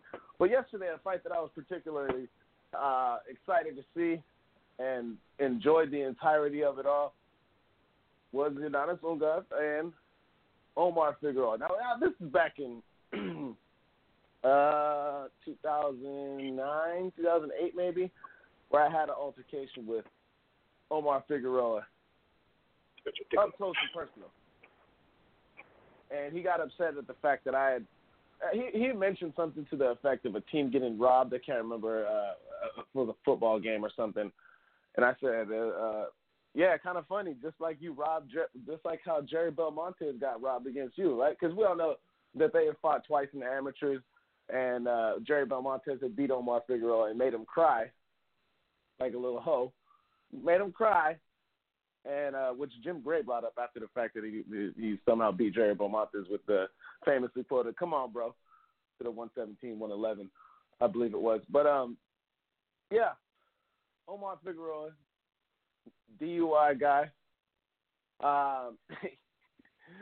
He got the shit beat out of him yesterday. Now I'm not gonna go all the way in and kick a man while he's down because it's obvious I don't like Omar Figueroa because he can't take things like a man and his insecurities get the best of him to just a boxing enthusiast, which I am myself. He's got a problem with what I had to say. And, you know, he had the whole hold me back, bro, with his team when I was there. I was probably with just like one guy and a girl that I was with at the time. He was with this whole crew. But not to kick him when he's down, I'll give him credit, in fact. Because he was tough as shit in there yesterday. Ugas was really loading up, and I mean, if a couple more inches away from one side or a couple more inches on the inside, if he was able to land some of these chopping blows, Omar Figueroa might have been seeing some Z's. Tell you what the top of the building looked like at MGM. But he's a tough little dude, man. Tough little guy, hung in there for 12. Got the shit beat out of him, and I enjoyed it. But no hard feelings. But I'm glad they didn't rob Udonis Ugas the way that they robbed Jerry Belmonte against Omar Figueroa. Willa, take it to you first, fellow Texan and Omar Figueroa Jr. Yeah, I never thought he was that good anyways. I thought he had lost certain fights that he had got W's against, in. But what was your thoughts on the fight? Because, you know, on the group message, I don't know if you could tell, but I was pretty excited watching the fight yesterday. Oh, yeah. Well, the first thing I would say about Omar Figueroa is shout out to his nutritionist and his sister, who has just taken the place of, who is that, James Eloise. He didn't take Eloise's sister's Eloise as the finest sister in the game right now. Yeah. Who is Whoever that? Omar Figueroa's sister is, she's coming out. She's popped. She's looking good. Was that the one he was walking out with, or was that his girl that you were talking about? No, that's his sister. Yeah, so his sister. I thought that was his girl, but it's his nutritionist / his sister. So she's out there looking good. She didn't take that first place, but you know, hey, Ugas is a guy who looks great. He throws power punches, but he fucking holds like a bitch. And I mean, not like, whoa, you know, not saying he's a bitch, but like he just holds a whole bunch, you know. And he couldn't sleep a little dude. So you know, Ugas is good. At the end of the day, he probably should have tried to knock Figueroa out, but he didn't, showing that old Cuban style that we've seen. So when the going gets tough for Ugas, we'll see, like we saw against Porter. Figueroa's got a chin, man. He did good against Porter. Figuero's got a chin, though, man. He got a chin. Yeah, he's got a chin, but he didn't have to sleep him. I mean, but he could have knocked him down. He could have hurt him at least. He didn't even. He really wasn't. He did knock him down. Guy who was just letting him. He was just there. Who just. He did. Oh yeah. He knocked him against the ropes. He got a knockdown, but that was early, and then he just was hitting him in the face, and nothing was happening. Figueroa just getting shots to the face. Durable. Right. Yeah. Figueroa and he's little, and he came up from lightweight, fighting a guy who's huge at welterweight. He drops back down in weight. He's gonna be a problem if he can make the weight at the lighter weights. But he can't make the weight. That's why he's out here getting his ass whooped. Yep. I mean, he can't make the weights no more. He doesn't have the body style, and that's, you know, he was good while he was young. He was like a herd. You're right. He was bigger than everybody. Yeah, you're right. He's just not any good. But you know, if he's not bigger than anybody, Figueroa isn't good. So another guy who probably either needs to go down or retire.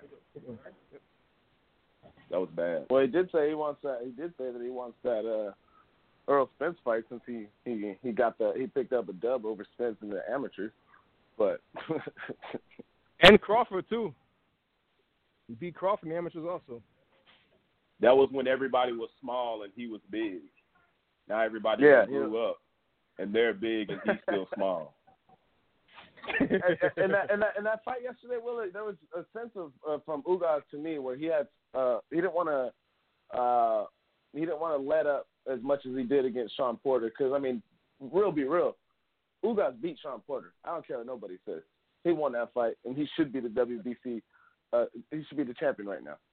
Sean Porter, he didn't win that fight, and I think yesterday Ugas he was holding, but that was just because of the way that Omar Figueroa was coming in. He always comes forward and it has that same fighting style. He's been cut multiple times in the head because of unnecessary headbutts just by the way that he fashionably moves in fights. I don't know if that's how he tries to set up his punches or whatever, but it's just I think that he was a pressing fighter that I think it kind of led to the holding. I think that's why a lot of people were the fight where he was supposed to get in with Adrian Broner were excited because of his come forward style. As far as the blueprint to beat Adrian Broner would be to smother him, and I think that's what led a lot to the holding from Ugas' defense. Ugas is a problem for all the welterweights. He's probably the biggest welterweight. Him and Spence, he's a pretty big dude. But for those guys. But at the end of the day, we saw he doesn't have that killer instinct. He doesn't know how to close, and that's probably what's making him not better than he is. He's just got that Cuban style. At the end of the day, he's going to dance around in the 11th and 12th instead of trying to, win the fight. When he fights the big dogs, which I think they'll have trouble against him because he's a big dude. They'll have trouble, but at the end of the day, he's going to lose. He could be Keith Thurman, though. I feel that. Yeah, he did not look 147 in that ring yesterday. He's a big dude. JP, he never does look 147. He always looks bigger than 140. That dude's a big dude. He's big and durable. That's why I think he can give Crawford and Spence a fight, man. He can win some. He's gonna be a problem at 147. He's one of those guys that's a very high risk and low reward. That is it worth fighting this guy? I think. You think everybody gives Crawford problems? Stop it. No. I say. Spence, Ugas, Kell Brook in his prime. I think he still could give him problems, but again, he still gets knocked out. Brooks. All right, well, let me take it to JP. We're gonna do the rundown and then just cover everything else that had happened before we got we got 30 minutes here, something like that. But JP, about this Ugas and Omar Figueroa fight, pretty good underfight. It was an undercard fight. It was entertaining for the most part. I enjoyed it more so than others because of my personal history with Omar Figueroa, but I thought it was a really good performance by Udonis Ugas, and Omar Figueroa just got his ass beat yesterday. What was your thoughts on the fight? I'm finally glad somebody put Figueroa out to pasture. Figueroa for all these years to me has been the dude that's in his college fraternity's fight club and could beat all of them up and, whatever. It's like, what the fuck's going on here? But I'm glad to see him finally kind of be put out to pasture. Ugas finds himself in a hard place where high risk, low reward, like Janelle said, and he's the new Rinky Wright of the division. Not in a sense of style, but in the sense of a dude who's going to give everybody hell, and there's no reason to fight him. So we ain't looking to fight him, whoever we being, Spence, Crawford, all them dudes. But my guy, who I continue to trump, saying his resume is Hall of Fame already, my guy, Sean Porter, done already been through that. Now, a lot of these other clowns ain't going to do it. But as for Ugas, just a style, his fight style with his size and durability is going to be hell for everybody. So don't look to see him fighting nobody, none of the top guys going forward. Yeah, I definitely don't think Sean Porter's, looking to get a rematch anytime soon with Ugas. That's for sure. Janelle, you have a take on this fight that took place yesterday before we seen the main event with Udonis Ugas and Omar Figueroa. I don't like Omar Figueroa, so I enjoyed the shit out of this fight. I've loved every punch, every minute, every second. Well, like I said, man, Ugas is that high risk, low reward for anybody in the division. I mean, as far as JP saying about how Porter already did it, but yeah, he already lost. Actually, he already lost. I mean, they just gave Porter to the division to keep the fight with him and Spence going. Man, he lost that fight, man. Anybody with two eyes see that shit. Even Stevie Wonder could have saw that shit. And he lost that damn fight. But like I said, they wanted to keep the Spence fight going. The Spence and Porter fight going. So, of course, it's like when De La Hoya and Felix Sturm, they gave it to De La Hoya because they wanted to keep the Hopkins fight, which was a big money fight at the time. Same thing, and now we see the Spence and Porter actually happening.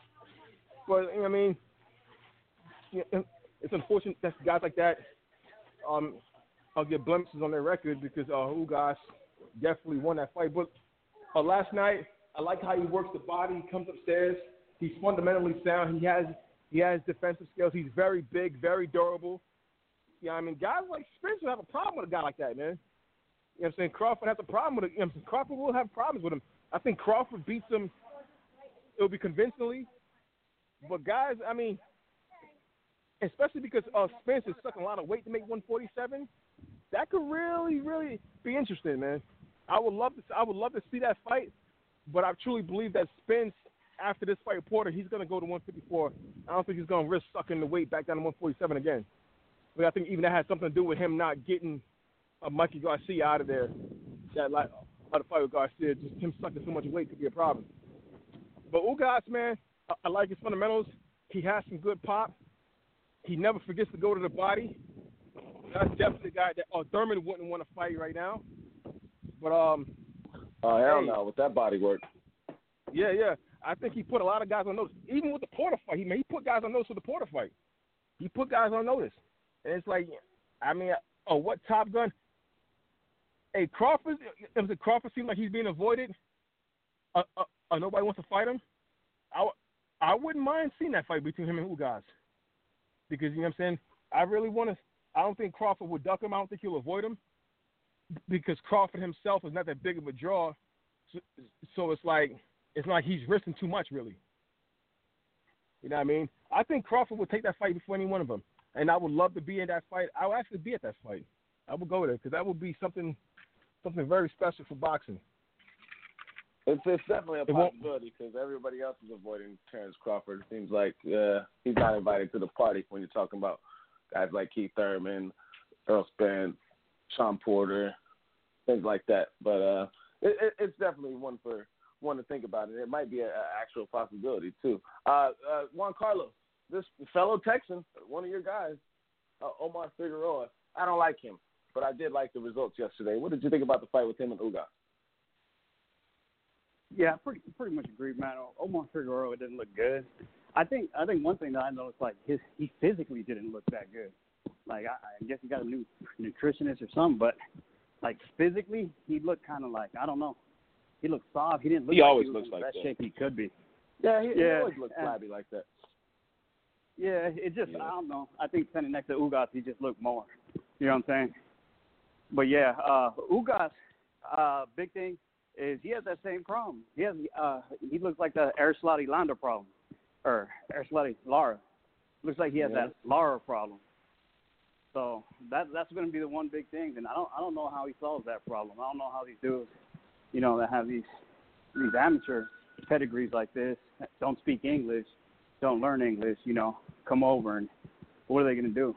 So I think he needs to figure out something because, like, there's a reason he's low reward right now, even though he's a skilled fighter. And that's the one we're talking about. Just like the business side of boxing, he needs to figure something out. He needs to do something. But also, what's up? What he has to do is string some knockouts. You know what I'm saying? Make it, unlike Laurie and Rinky Wright, I mean, if he strings some knockouts together and make people want to see the fights, as far as mainstream fans, that's what he's got to do because, Tito never spoke English himself, but yeah, he was a mainstream attraction in America. It's because he was a knockout artist. And Ugas got that. He's got some strength. He's got some pop also. You know what I'm saying? That's the best thing for him to do. But I think I can really see Crawford taking that fight. I don't think Crawford's going to duck him. I think Crawford will take it. I think Crawford will beat him, but it's not going to be easy for Crawford. You know what I mean? That's what they should do. Now, that's one that I think Al will let go over there because, you know, Al's not trying to feed Terrence none of this top-flight inventory over here at PBC. So I think Ugas is one of those guys that's in a particular situation as far as the batch of PBC goes that Al would say, go ahead, Bob, take it on. And Bob, even though that's a tough fight, he has to do it for Crawford because Crawford has the potential to fall into somewhat obscurity because of the inventory that they have at Top Rank for him. So that makes some business sense if you ask me. Yeah. And like I said, after the fight with Porter, I don't see Spence sucking down to 147 anymore. And Crawford already said he's not going to 154. So I think Spence ate his way out of the division. Might be intentionally, who knows? But Spence trying to get that Canelo fight. Yeah, he's gonna get bullied by Canelo, man. Canelo's gonna bully him. He's trying to get that Canelo fight. That's what it is. He's bugging if he go to 160 fight Canelo. He's bugging. He's out of his fucking mind. Yeah. Fuck that guy. I don't talk about no cheaters right now. In this, they're bringing up that guy right now on a that was contaminated right meat. It was contaminated meat. Oh yeah, that's right. I'm still looking for those tacos. I need to get them before I get my workout in. You know. Is Fine still with us? Ask Fine about this one before we move on, and we'll just run down the rest of what happened for the rest of for the fights that we had a lot going on, and especially the Teofimo fight against Masayoki Nakatana. I know a lot of people are going to have certain things to say on that. Dillian White has went over Oscar Rivas, blah blah blah blah blah. Simon, are you with us to just cover up with this Ugas and Figueroa fight that had happened yesterday? I mean, one-sided victory throughout the entirety of the fight. The judge has seen it the way I've seen it. A complete washing by Ugas. Your thoughts on this fight before we wrap it up? Retirement is the theme today, you know, and oh man, same needs to be said with Mr. Omar Figueroa Jr. He needs to hang it up. His is somewhat similar, but a little different. I just think he doesn't love the sport. He's not willing to dedicate himself to it, and he's obviously too small for 47, but his lack of discipline kind of makes him fight at 47. So I just think he's going down the wrong road doing that. So I just think the man needs to retire. Same with Keith Thurman. Yeah, but I think old Uncle Al would like to keep him around for guys like Adrian Broner. I can see they still get that fight on, even though it never happened a couple years ago. I mean, he can make some money. He can make some money against Adrian Broner and maybe have a chance. I don't know. But guys like that, they can stick around for some shit like that. But, all right, hey, let's take it to the next subject real quick, guys, because this is one that, I didn't expect with Teofimo Lopez. I was going to take it to Caleb Plant, but, third round washing. So shout out to Caleb Plant. I like that guy a lot. But this young prospect that everyone's talking about, the takeover, as they call it, Teofimo Lopez, which is probably one of my favorite fighters in the game today. I caught the fight late, watching it yesterday on YouTube against Masayoshi Nakatana. A big fighter as far as height and reach goes. For that was in the opposition of Teofimo Lopez, and you got guys like Andre Ward saying that he got exposed. Now I don't know if Ward's saying that because he truly believes it or because he had a problem with some of the comments that were made by Teofimo Lopez's father in the corner, where Andre Ward called him a racist. I don't see it that way. But anyways, you had Teofimo Lopez picking up a 12-round. Nobody really thought it was going 12, to be honest. And some people are questioning Is Teofimo the real deal? Did we just jump on the hype train too quickly? Yeah, it's being talked about a lot right now. Teofimo Lopez. I think that we all have those days in the office. He had a fighter that was a Rubik's Cube that he didn't really get to figure out so quickly. And, Teofimo, he did drop him. Was a fourth round, something like that. But still, it wasn't the Teofimo Lopez that we've seen in recent. And he had himself a difficult task in there, which we all did not expect. I was out when this had happened, and when I woke up the next day, I seen the group message with JP and Willa, and I believe Janelle. And I was like, what the hell's going on here? These guys it was back and forth. It's like, then seeing that Willa said that his dad dropped the N-bomb, I was like, bro, what the fuck happened in this fight? So I caught it late. But Willa, you want to break this one down? Because, I'm not even sure really if how you truly feel about this fight as I was buffering yesterday, going through the messages you guys were exchanging. But your thoughts on this fight with Teofimo Lopez, because I thought it was going to be a fourth-round stoppage. Ultimately didn't turn out to be that way. So, Teofimo, did he get exposed? Or what is your thoughts on the fight and the entirety of it? Man, now, it's hard to really say exactly what happened to Teofimo Lopez this fight because he fought a guy nobody's ever seen, nobody's ever heard of. Was this guy Masayoshi Nakatani, whatever his name is, is he the real deal? Is he that good? Because Teofimo Lopez, I think when it came to the cards, he washed this guy. But it was some close rounds. He was getting hit. But this guy was also 4 inches taller, and nobody's ever heard of him. So did it look bad? Yes. For all the shit talking, for what we thought, it looked bad. But was it bad? I don't know. It's very hard for me to tell because, like I said, I don't know. What we did see is, what we saw was it looked like Teofimo was he was like not a one-trick pony because he had a lot of tricks, but, he didn't have a plan B or C. He just had that plan A. He's going to hit you with some looping shots. He might backdoor and try to counter you with the straight right. He's going to dive in with the hook. So it's like he had that, but that was a con to that, right? Also, it was a con that he was getting hit.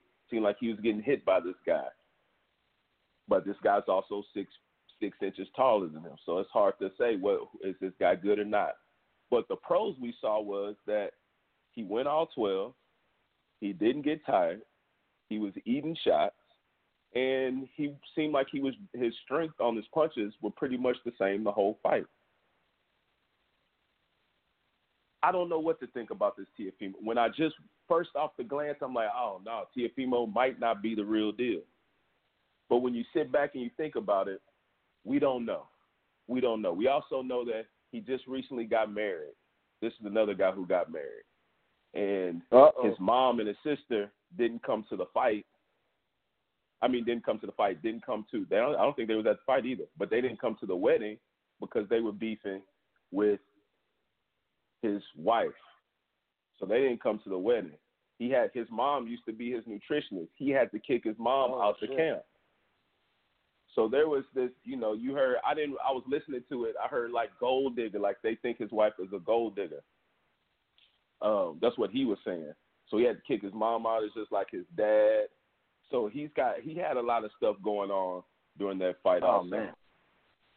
But when it comes down to the whole fight, he beat a guy that looked all right. He beat him convincingly on the cards.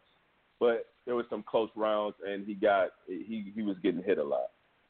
I don't know what to say about Teofimo Lopez. After the fight, it didn't seem to him that his confidence was let down at all. He says he's still ready for the Comey fight. And that gave me a little more confidence. He said he sucked in there, but he's ready for the belt next fight. Doesn't seem like he's he's unconfident also. I'm still riding with him. We're gonna see if he's Roy Jones or just Roger Jones. So, but yeah, and then his dad dropping the M-bomb. He said, "Let's go get that nigga," talking about Masayoshi. So he wasn't saying that as a racist at all, but you know, he shouldn't have. But they went to the mic, you know. They went to the mic on him. But after that, they didn't go to the corner at all. It was all silent. It's ESPN Plus.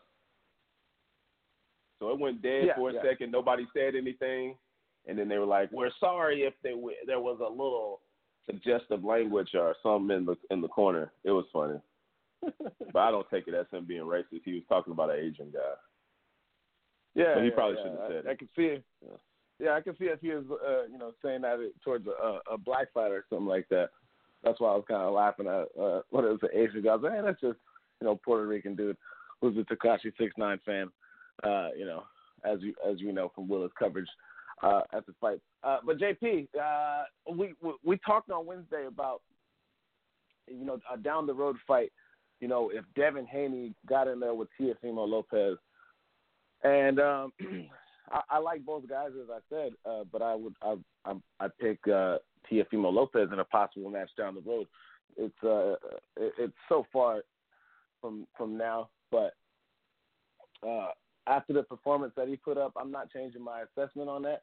But I think you said that you did change your assessment on that, because I believe we both thought Teofimo would get him, but now you jumped ship. I want to know what's your thoughts on this fight, because it seems like Willa's he soaked it in a little bit more so than when the fight actually happened, and it wasn't washing, as we could admit to that. It just wasn't. When the bar is set so high and you don't exceed that, well, then that's when questions start, because they're talking about it possibly got exposed. I want to know what you think about the performance by Teofimo Lopez that he had Friday night. Well, I have had a reassessment. I've had to reassess, and I'm on the side of Andre Ward here. I believe he was exposed. Now let's consider. There are some considerations to make. Tall, tough, Asian fighter. So we know they're fucking tough. They never quit, and he was tall. Okay, Mexican those style. are the things. Mexican style. Let's call it Japanese style. But didn't quit and tough. Now he had no athletic. His athletic ability was far, sub of what Lopez's athletic ability is. So the guy was slow. Couldn't he had all the reach and range to be working. He really couldn't apply it.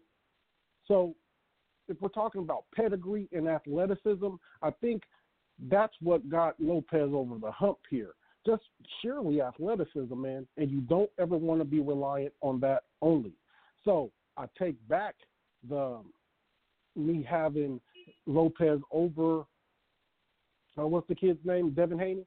Oh, I got Haney over him now. Now let me break down my reassessment. Now I'm really watching Lopez here, so first thing I see is, oh wow, this guy's, it's his feet. He has Manny Pacquiao type feet, and so I put him in a box, and he's on a spectrum. And you guys just bear with a little bit. I'm gonna be quick. The spectrum is at the minimum. On the negative side, Yuriorkis Gamboa, and on the far end, on the excelled side, it's Manny Pacquiao. Now the guy has Manny Pacquiao's feet to where he can beat you to the spot, being a short guy with small arms.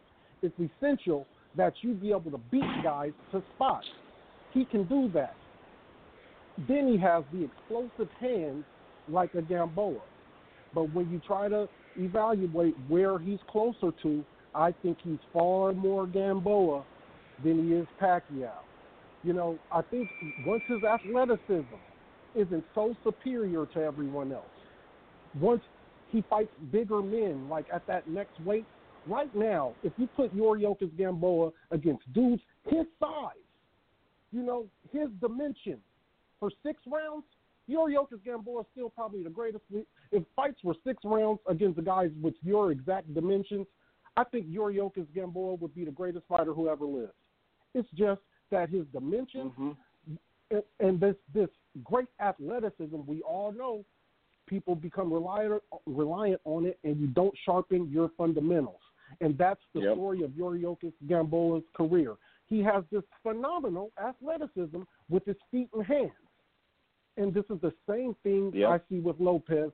And I think if you take a guy like Nakatani and just put a little bit of athleticism and know-how into that same dude, Lopez loses. Because this guy wasn't that good. He just had dimensions and style that presented all these problems for Lopez. And Lopez showed to be a one-trick pony in, look, I'm going to basically pot shot.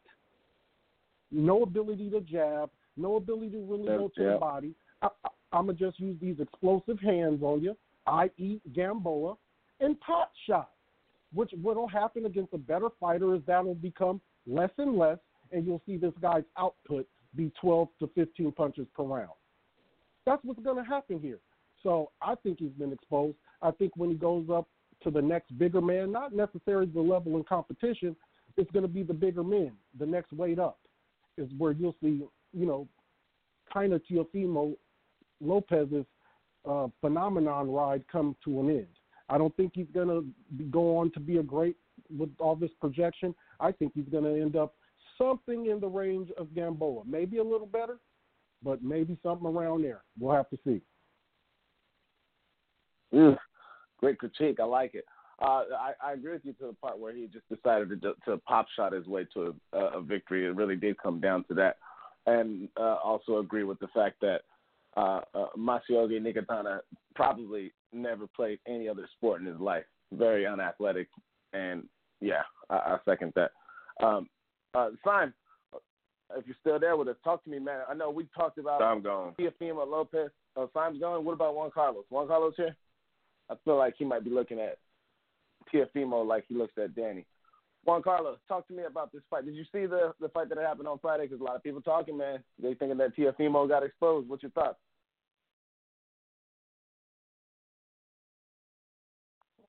Oh, Juan Carlos, you there? Yeah, you got me? Okay. Oh, yeah. Well, Teo, I think a lot of people did exactly what Willa did. They looked at the fight and they're like, oh, my God, this is horrible. Teo got exposed. He's not who we thought he was and this and that. And then, going back and looking at it, people were realizing maybe it's not that he's a Yuriorkis Gamboa. You know what I'm saying? Because I think that's a little extreme. I think what was said earlier, I think it was like JP, what you guys were saying, I agree with it. That I think the biggest thing is the size difference. Teo couldn't figure out how to get in with that size. And the other thing that I notice a lot is Teo throws a lot of short shots. He throws a lot of short shots, and he times guys coming in. And he couldn't do that against a big, long, lanky, 6-foot Japanese dude. And, the other thing is that's the thing, that his timing was off and his distance, because he was hitting them with the big, looping shots and lunging shots. But when Teo does a lot of damage is, on the inside, short right hand. He does a lot of little short right hands, got some short uppercuts, and those type of punches, which he couldn't get anywhere close to landing. And he was throwing them, and he was just whiffing and missing air. So I think that's like kind of one of the biggest things that you got to look at with that fight with Teo, is that unless he fights another 6-foot Japanese guy, I think he looks significantly better. He looks a lot better, and I don't think he's really as bad as that kind of made it find out. And also that Japanese dude, like Willa was talking about, nobody knew anything about dude, and he came and it looked like he was hurt a couple times, and he just stepped on the gas. Like, he didn't back down. He looked like a couple times like he might have been looking to go down or go out, you know what I'm saying? And what he did, instead of trying to grab and trying to fucking run or do whatever, he actually stepped up and started throwing more punches and made the fight more competitive. So that Japanese dude, he looked good to me. You know what I'm saying? He looked a lot. I've never seen him, but he looked like a 6-foot dude that could cut weight like that. And like what they said, that dude, he had to get helped to stand after the weigh-in because he was so drained. So I don't know how much more he's going to be able to do at that weight. Yeah, because they said he couldn't stand, but I couldn't tell because he walked into that ring looking kind of good. You know what I'm saying? Neither one of them looked like they were too gassed. But, yeah, that's the thing. And the Tio, I think this might be a good thing for him because of just the experience. The experience, the rounds, and the fact, you know, kind of like, hey, you know, hit the brakes a little bit. Maybe we can't just go full speed, dive head first against Lomachenko right away. Maybe you got to, you know, fight somebody else before, you know. And, yeah, and I think that'll be a good thing for him to get some rounds and get a little bit more because he's still fighting on Friday nights, and he's all trying to call out, you know what I'm saying? So I think if he takes a little bit of time to build his name as far as popularity, build popularity up a little bit more, get another spectacular knockout, maybe somebody with a little bit more noticeable, not some random dude from Japan. Like, no knock on him. He was a good fighter. Yeah. You know, he came to fight. But, you know, someone, maybe an older fighter that, you know, had a name before, one of the gatekeepers, something like that. And I think that'll be good. But the thing is, like, the way Teofimo was looking, it wasn't looking like nobody wanted to fight him that had any type of name, you know? Everybody was kind of – so this might actually help Teo because, you know, somebody might think they kind of exploit something that they saw, and then he might be able to get better fights. So this might actually be a blessing in disguise for him. You know, I mean, Coleman is the next fight. There's no ducking. Yeah, and that's the only thing because, well, you know how boxing is, though. You know what I'm saying? Just because it's supposed to be the next fight doesn't mean it is going to be the next fight. Yeah, so that's the thing. You know, I would say he takes, you know, a different fight before that, and I think that would help him out to get some more rounds. I don't know how he does against Comey. You know, I think people sleep on that dude. He's been looking real good, and I don't think he's just like some dude that just goes in there and gets slept by Teo. And that'll be the big thing. So that would be my advice for Teo. Like what I want to see him do, just take another tune-up fight, and then go in there and get it on with Comey because that's about all he needs. This one was a big one as far as rounds and experience in that ring. And I definitely didn't think he was exposed at all. I just think maybe his corner's not that great because they couldn't devise a plan, and he was once he was trying to, you know, do what he normally does, and it didn't work. His plan A didn't work.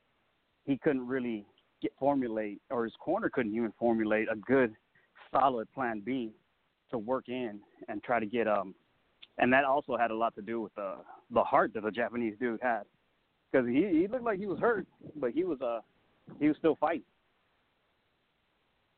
Oh yeah, most definitely, man. Those Japanese fighters come over here, and for the most part, they take that L and head back to the rising sun. Inoue is really holding it down for those Japanese dudes right there, man. But yeah, you know, I think it was a good learning experience for Teofimo, and I think he'll be just fine, even if he gets into the fight with Richard Comey coming up next. But we got time restrictions here, guys, so the clock's counting down on us for the final minute as of right now. Great weekend of fights. We don't know what the hell's going to happen next with Manny Pacquiao and the welterweight division being shaken up a little bit. But time will tell. And when it's a dry season right now where there's no basketball, no football, a real treat boxing is at this point in time. And a hell of a fight yesterday, fight of the year candidate.